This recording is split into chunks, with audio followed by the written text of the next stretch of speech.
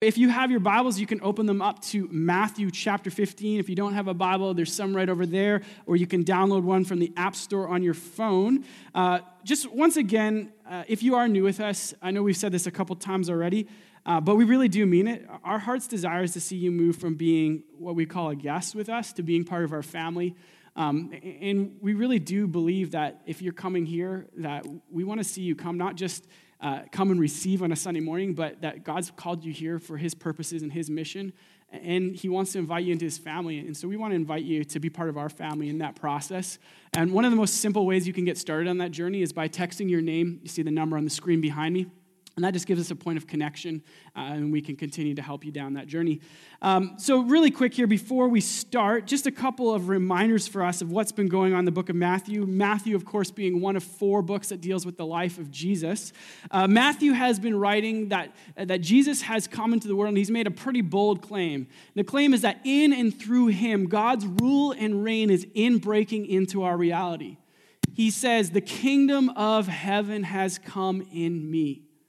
And he's demonstrating that. He's healing people. He's taking people who have been pushed to the margins of society, and he's inviting them back into community. He's freeing people from dark spiritual oppression. And crowds flock to him.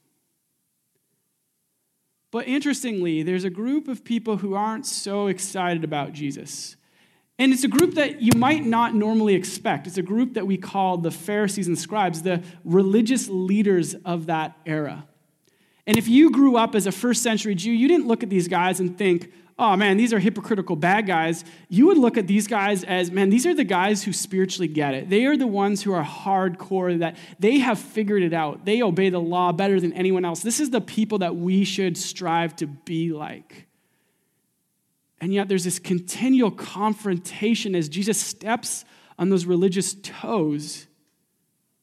And we're going to see that continuation of that conflict happen in our passage today. So let's dive right into Matthew chapter 15, verse 1. So it says this: "Then some of the Pharisees and the teachers of the law came to Jesus from Jerusalem." Now, up until this point, the Pharisees, the scribes, or the teachers of the law, they've all been local. And so there's something significant that's going on here.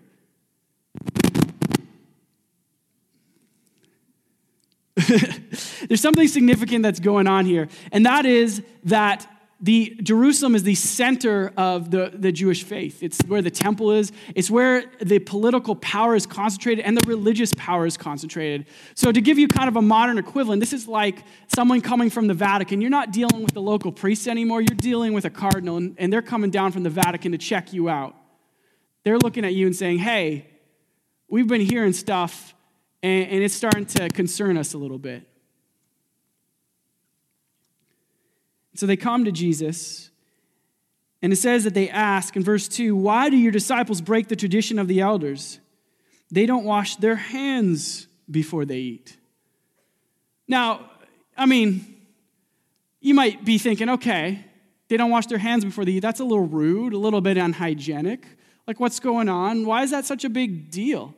But what's really going on here is the Pharisees were, as I said, a really very devout group within the Jewish community.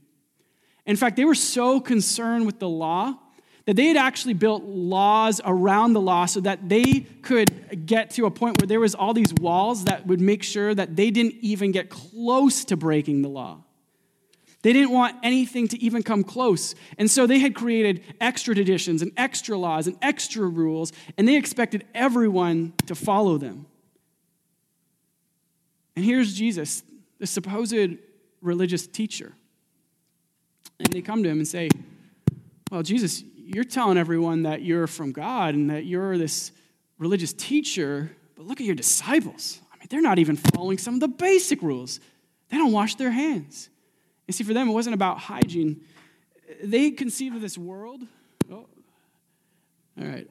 I'm going to grab a different mic here, I think. Try this out.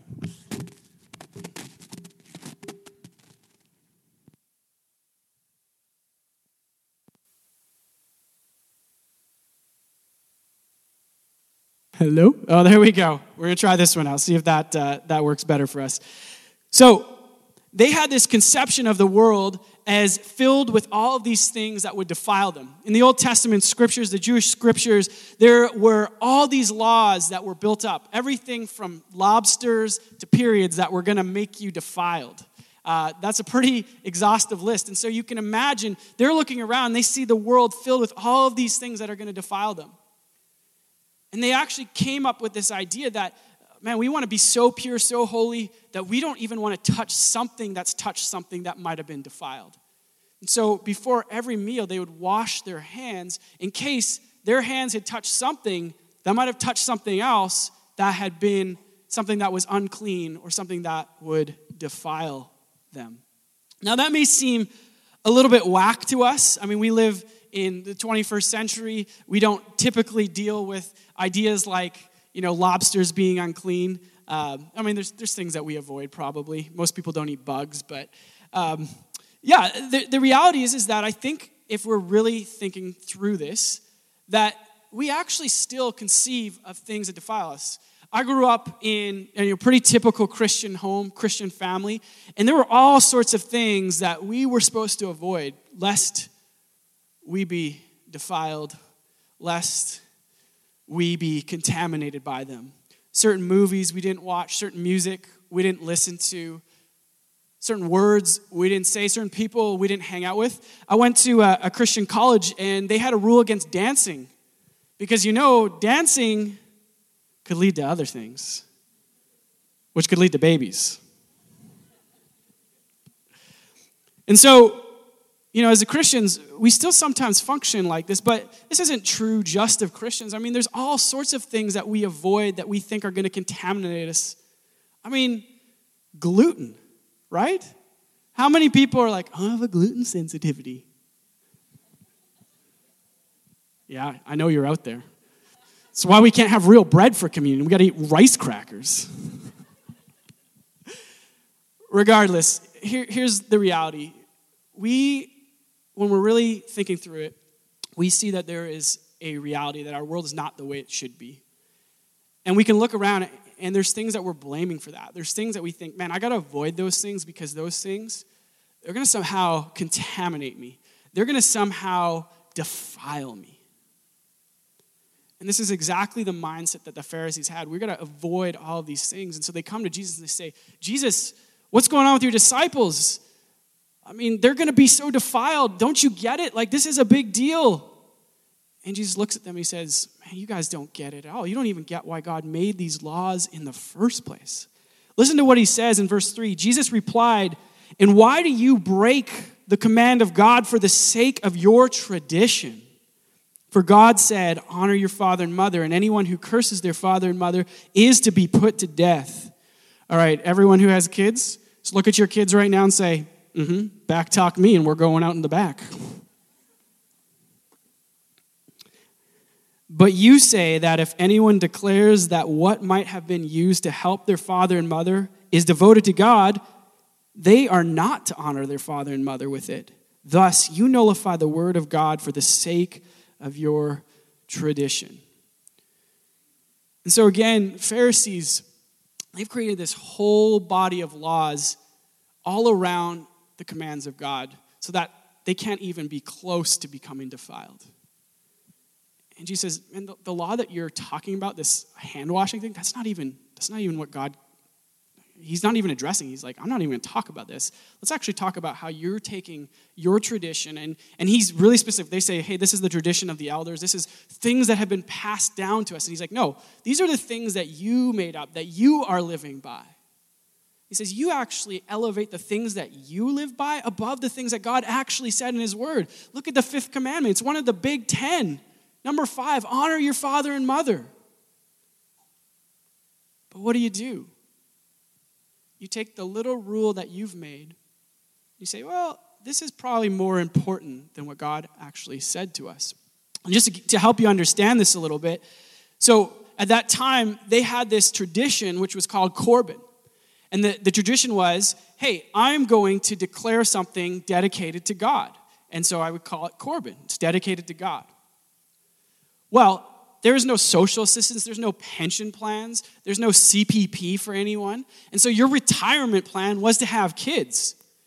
And you would pour out for them, you would build up an inheritance for them.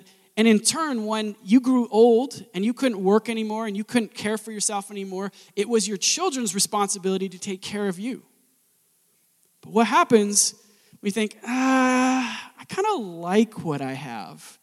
I don't really want to care about mom and dad right now. Well, easy solution. Corbin. All that stuff that was for you, mom and dad, I can't give it to you. I can't help you out because it's dedicated to God. And you sound so good and so spiritual. Well, I couldn't give it to mom and dad because I actually gave it to God first. It sounds really, really good on paper. It makes you look really, really good. But Jesus says, you guys completely and utterly missed the point. You don't get the heart of God at all. And God cares about you loving each other, caring for each other, laying down your lives for one another, and yet you have so concentrated on your own rules that you've actually put them above God and completely ignored his heart. Listen to what Jesus continues to say. He says, you hypocrites. You hypocrites.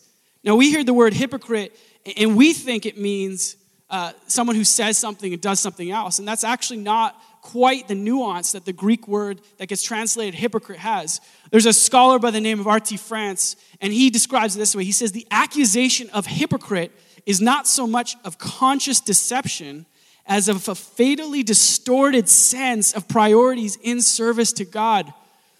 Jesus looks at these people and he says, you guys are so backwards. And the really sad thing about this is you are looking at yourselves and you think you got it right. You don't even see that you've completely missed the heart of God in this. He continues on, he says in verse 7, Isaiah was right when he prophesied about you. These people honor me with their lips, but their hearts are far from me. They worship me in vain. Their teachings are merely human rules.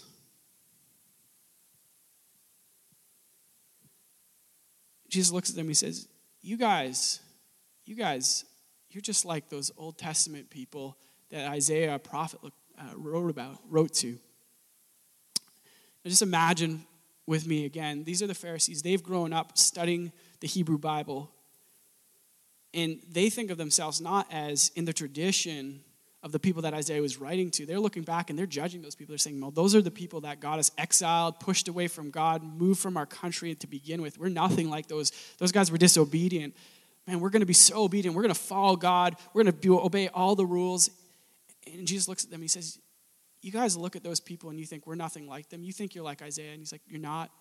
You're just like those people. You see, those people worship me, but the worship wasn't really about me. It was about themselves. They completely missed the point of my heart. You see, what was happening is the people of Israel completely cut God out of the worship experience. They said, this is how we want to worship God. This is what we want to do for him. This is really what we think is right. God was not factored into it all. I want to give you a little bit of an analogy to help us understand the dynamic a little bit better. I'm not sure how many of you are familiar with the term love languages, but it's this idea that we express and receive love in particular ways. And so someone might express love by giving gifts, but they might receive love by, getting lots of hugs. They're touchy-feely types. Unfortunately for my wife, I'm not always that person. But this is what is essentially going on. God comes to the people of Israel and he says, this is how you can show me that you love me. I really love it when you say these types of things to me. They build me up. They make me feel affirmed. They love me. This is not good God saying. This is like a love language talk. Your spouse comes to you and she says, hey, hon, this is how you really show me that you love me. I crave those words of affirmation. And you go and you think to yourself, well, that's all right, I guess, but that's not really how I want to show love. I want to show love by buying a bunch of gifts. Now, you can go to your spouse and say, hey, I'm showing you that I love you, but are you really? Are you really loving your spouse when you've completely ignored the way that she or he has communicated to you the way that they feel love? God's saying, you can say you're worshiping me, but you've actually completely ignored my heart. You completely ignored who I am. You're going around saying, I love you, God, I love you. But you don't. You don't even listen to what I actually want, what I actually desire. And Jesus looks at them and he says, this is what you've done. You've essentially cut God out of the process completely. And we can look at that and we can think, oh man, those people totally missed the point. And yet, I think if we're really taking a hard look at ourselves, this is often our tendency. This is often the way that we function. We want to look good, we want to look holy, and we don't always want to do what God's called us to do. And you don't even need to be someone who's particularly religious to live like this. There's a pastor, and he's kind of a bit of a cultural guru. His name's Mark Sayers. He's a pastor in Melbourne, Australia. He's written this book on renewal. And, when I was thinking through this sermon, the idea of contagion or of defilement, of being contaminated, how do we deal with it? Well, we look around for things that can renew us, things that can free us from that, things that can separate us from that.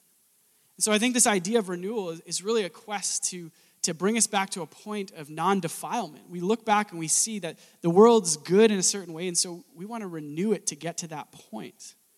And so in his book, it's called Reappearing Church, he actually looks at how people respond to God's heart for renewal. And he says that they fall into two different errors. Let me read this for you. He's quoting from the book of Galatians. So he says, in his letter to the Galatians, Paul exposes two errors that the church was falling into. Number one, it's a fall back into religiosity. Now, as I read this, I want you to think of those Pharisees.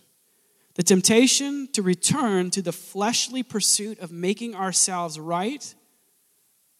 When you think of making ourselves right, ridding us of defilement, keeping us from being contaminated with God by our strength. Grace replaced with judgmentalism. Freedom by fear.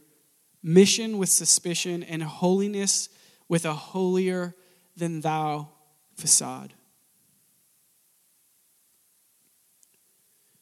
See, the Pharisees, they knew that God wanted to do a work in the world, but they didn't really want to do it in his way. So they cut him out of the process. But they still wanted to look holy. They still wanted to look good. And so they made up all these rules that would be able to lift them up. And we do this. We do this all the time. I know that God's called me to be a missionary in the city of Victoria. That he's placed me in a neighborhood so that he can be proclaimed, made known to our neighbors. But sometimes I don't really want to do that. And have all these really good, on paper, they look really religious excuses for it. Man, the Bible calls us a Sabbath rest. I got to have that Saturday where I can relax and rest. And so, Jesus, I know you've called me to find my rest in you, but I don't really want to do that. And so I'm just going to ignore my neighbors. I'm not going to talk to them. And when people say, hey, how's things going? Well, I'm doing really good. I'm having great Sabbath times. And it sounds really good on paper, but what's going on in my heart is I've actually completely ignored God's call in my life. Or financially. We know that the Bible's calls us to be good stewards of what God's given us. And you see a need, but you don't really want to sacrifice to give to that need. So you do a little... It's Corbin. It's dedicated to God. I'm being a good financial steward. Instead of thinking about the sacrificial, willing generosity of Jesus poured out for us, that he wants to pour out through us. And I can look around and people can say, oh man, you're being a great steward of your finances, but really I'm just being a stingy person. But I make myself sound holy. I was talking to my wife Shannon and just said, hey, hon, this is what I'm preaching on. Do you see any of these areas in your life? And she said, yeah, actually I do. Said, I often elevate being a mom to this point where, yeah, on paper it looks really good, but I'm actually using it as an excuse to not pursue the heart of God. on paper, pouring out to my daughter, caring for her, laying my life down for her, all those things are really important. They're not bad. They're not bad. But at times they become the excuse. She said, for me, actually pursuing a relationship with God, which is what his heart is for me, to know him, to be with him. And I use my daughter as an excuse to ignore him. A question I'd have for you is, what are those things in your life that you look at and say, on paper, this looks really, really good. I feel like I look really righteous, really religious, and yet I'm actually missing the heart of God. Maybe it's your family. Maybe it's your commitment to Christian things. You're so piled up with Bible studies and Christian prayer groups that you don't have any time for the mission that God has.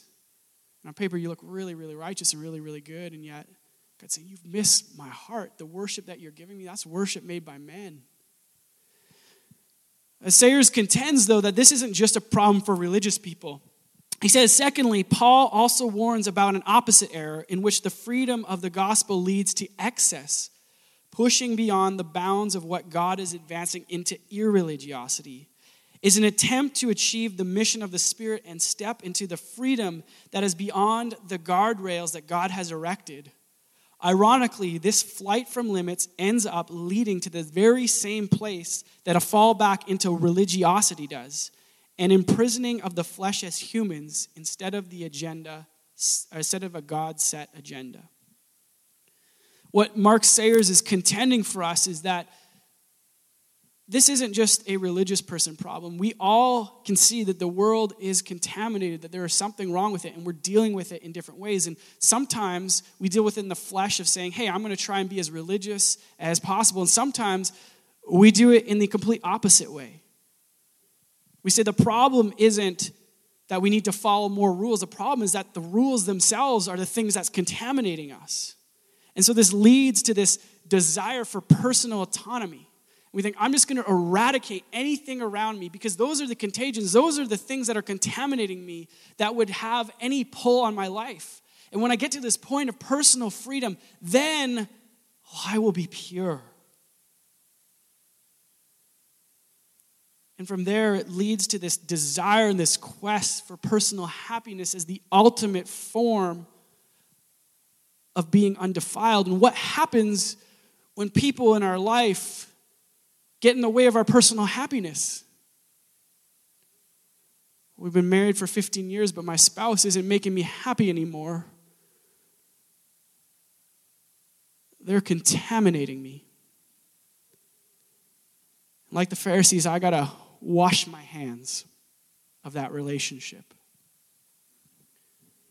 And we elevate this. These are the saints in our society, people who say, I have cleansed myself of any kind of calling on my life. Anything that gets in the way of my happiness, my desires. At the very heart of it comes this push for personal fulfillment, and we look inward to try and discover the real me. And it doesn't matter what tradition says, what morality says, what people around me say. Those things are actually contaminants that are going to get in the way of me being a renewed person, of me being a pure person. And so I'm going to wash my hands clean of those things.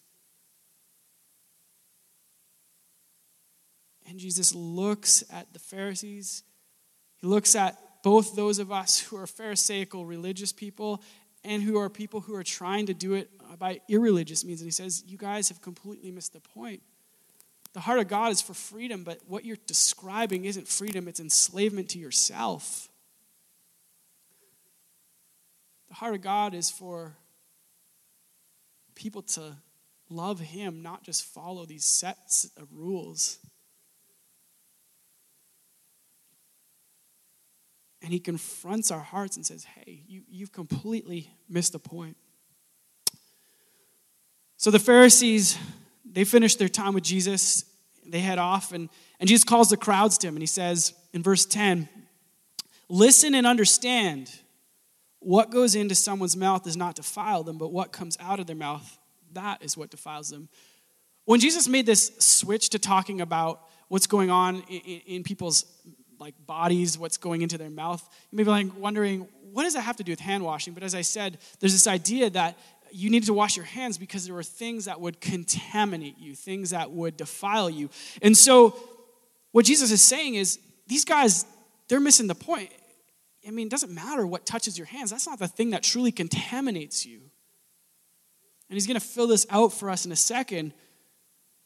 But listen to what happens. The disciples come to Jesus and they say to him, "Do you know that the Pharisees were offended when they heard this?"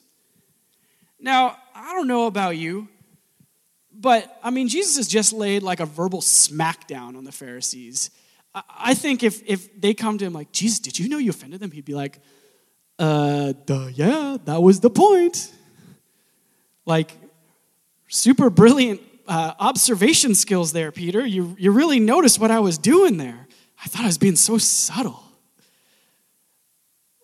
But there's something more that's going on here. You see, the disciples grew up in this Jewish culture. And again, these were the people, the elite religious figures. And they were worried. They were worried. Here's Jesus. And they're like, oh man, Jesus, these are really important people and you just offended them.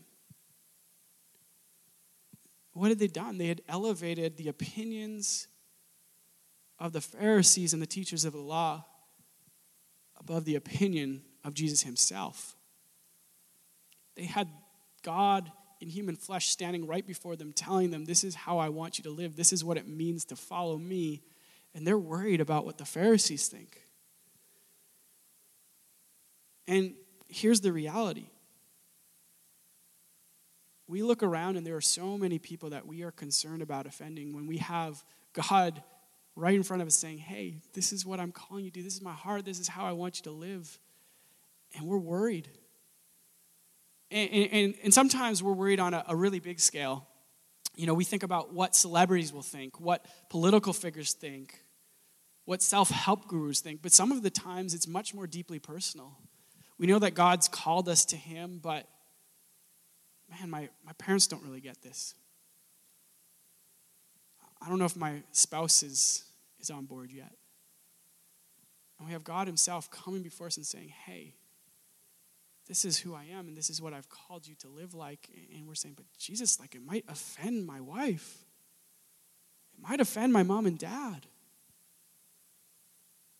And Jesus has some food for thought for us here. He says, every plant that my heavenly Father has planted will be pulled up, that my heavenly Father has not planted will be pulled up by the roots.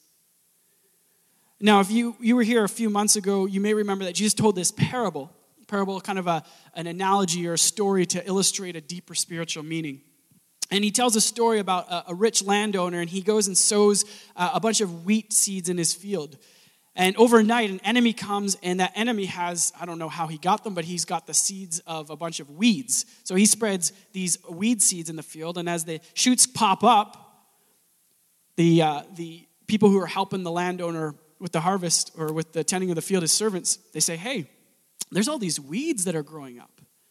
Should we pull them out? And he says, no, don't pull them out yet because you might damage the wheat at the same time as you're pulling up the weeds. Wait until everything is grown. And just referring back to this parable, he's reminding his disciples that there are weeds out there. And he's saying, the Pharisees that you care so much about, that you're worried about their opinion, they're weeds.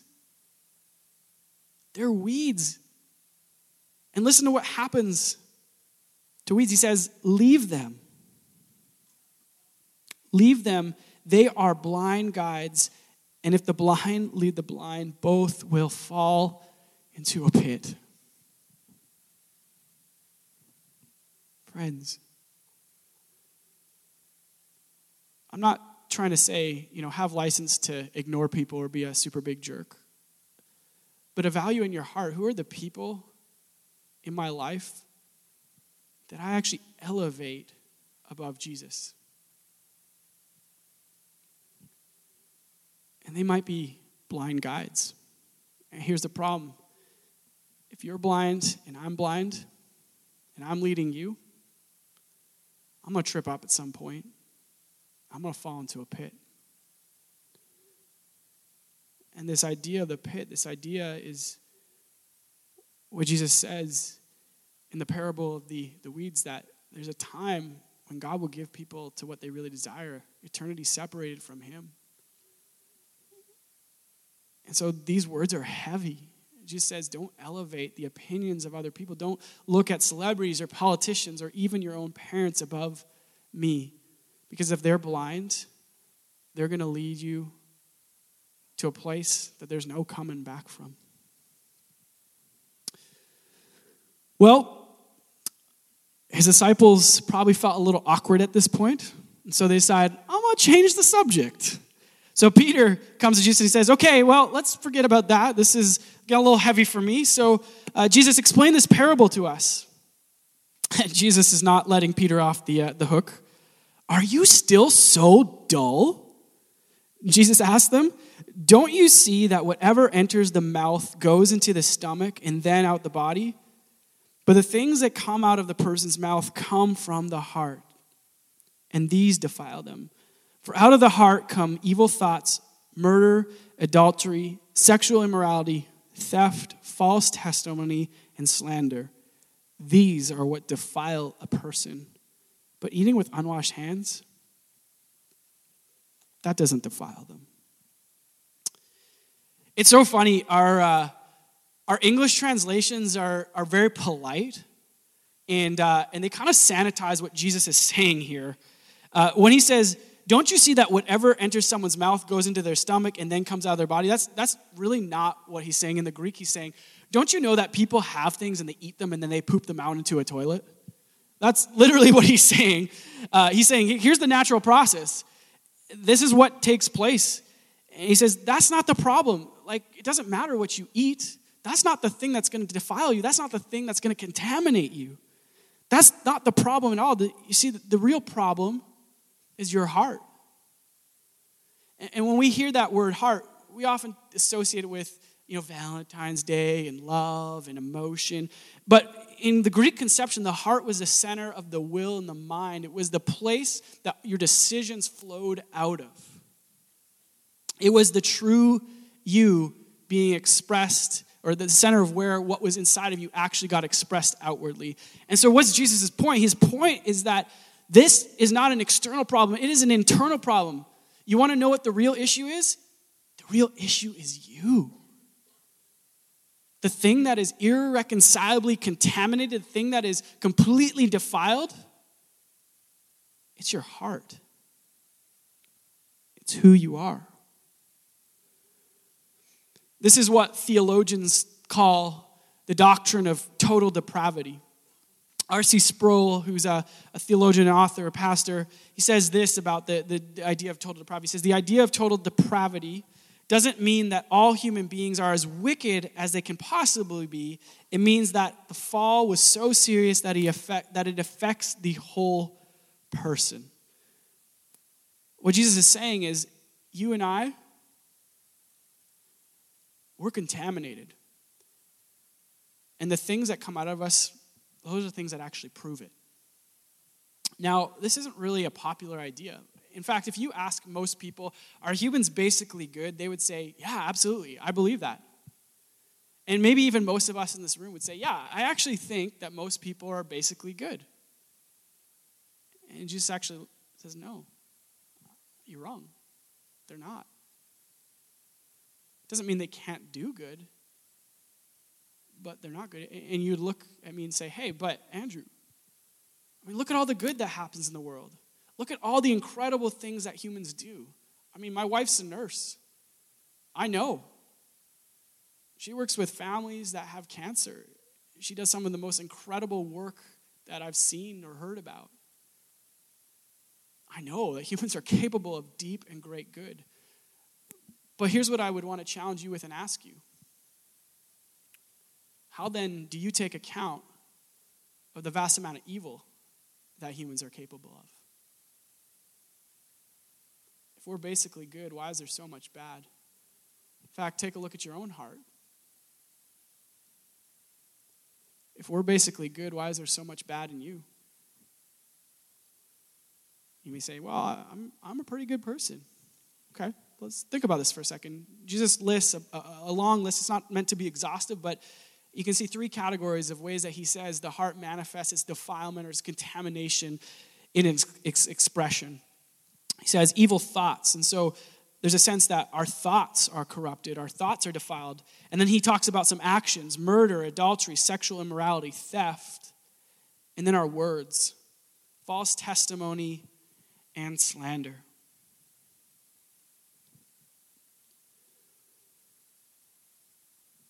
Do your words reflect the heart of God?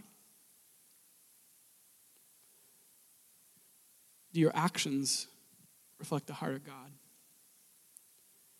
And do your thoughts reflect the heart of God? How is it that a man can be so capable of pouring out love to his kids and go and cheat on his wife?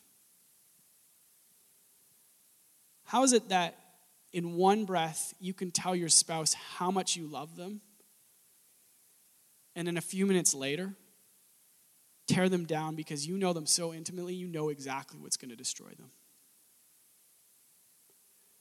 How is it that you can lovingly tuck your kids in, support them, and when you're tired, you can say some of the harshest things that will stick with them for the rest of their life? How is it that you can go and have a great conversation with a friend, and a few days later, go and talk about that friend and bash them behind their back? You ever get into a fight with someone, and you just blow up, and you say a bunch of things that you know are over the line, and you come back to them later, and you just say, hey, I'm really sorry, I don't know what happened, that isn't my heart.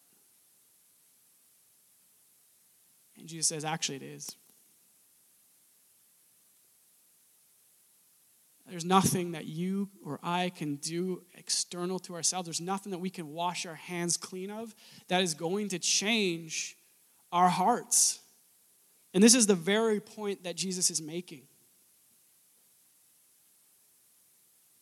And it's there to force us, as it did to force his earliest followers, to ask, then what is the solution? How do we come to a point where we are no longer contaminated, where we can be cleansed?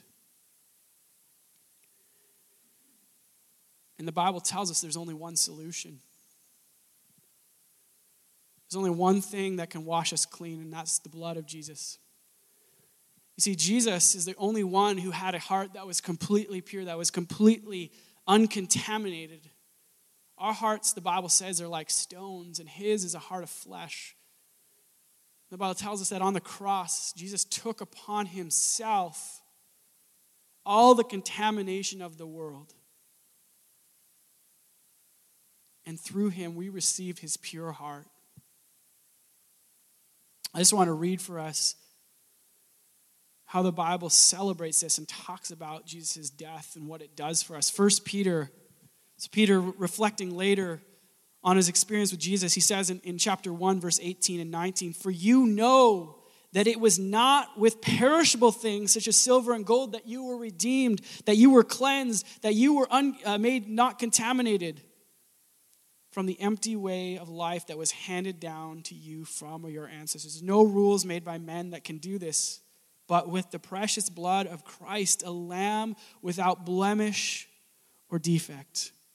John, another one of Jesus' earliest followers, in his letter in 1 John writes, "But if we walk in the light as he is in the light, we will have fellowship with one another, and the blood of Jesus Christ, his Son, purifies us from all sin."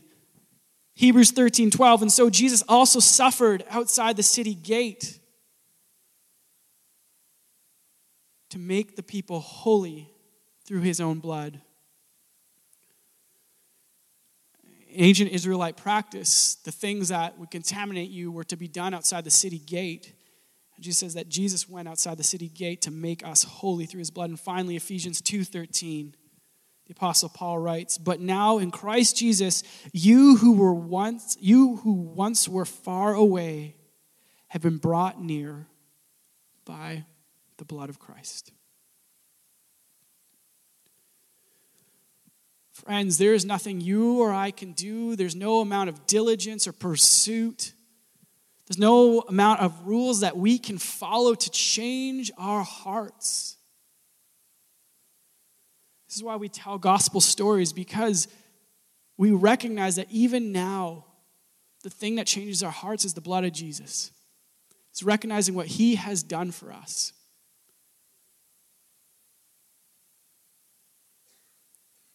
For those of you who, like me, know that your tendency is to fall back into religiosity, to try and do it, make yourself look good, compare yourself to others, lift yourself up by the good works that you do, Jesus' invitation is an invitation to freedom. He says, this isn't the things that save you. In fact, I've actually done all the work, and all you need to do is rest in that. Rest in that. For those of us who are on the opposite way, where we've been seeking out a life by irreligiosity, Jesus' invitation for us is to come and rest in the bounds of his heart. To stop trying to pursue ourselves and fulfill ourselves and actually let him be the one who fulfills us, who defines us, who shows us that he has actually already done the work to make us pure. If you keep chasing after yourself, you're going to keep coming up with the same problems because, again, your heart is defiled. You need a new heart. And so we're going to get to respond to this reality. I'm going to invite you in a moment to come to the table. There you're going to get a cracker, non-gluten. It represents the broken body of Jesus. It represents that he poured himself out for you. That he gave you his heart and took yours into himself. You're going to get to dip that cracker in either wine or grape juice, representing Jesus' shed blood, doing what no amount of washing your hands could do to cleanse you from the contamination of sin. We're going to get to respond through song. We're going to sing a song called Nothing But the Blood, and we're just going to acknowledge to each other that this is true. This is the reality that nothing but Jesus can change us. We're going to get to respond through giving. As Peter said, it's not by silver or gold that we've been redeemed, but by Jesus. And every week we get to acknowledge that this is not the thing that makes me pure, that makes me happy, that fulfills me. It is Jesus, and I'm going to submit that to him. And we're going to get to respond through prayer.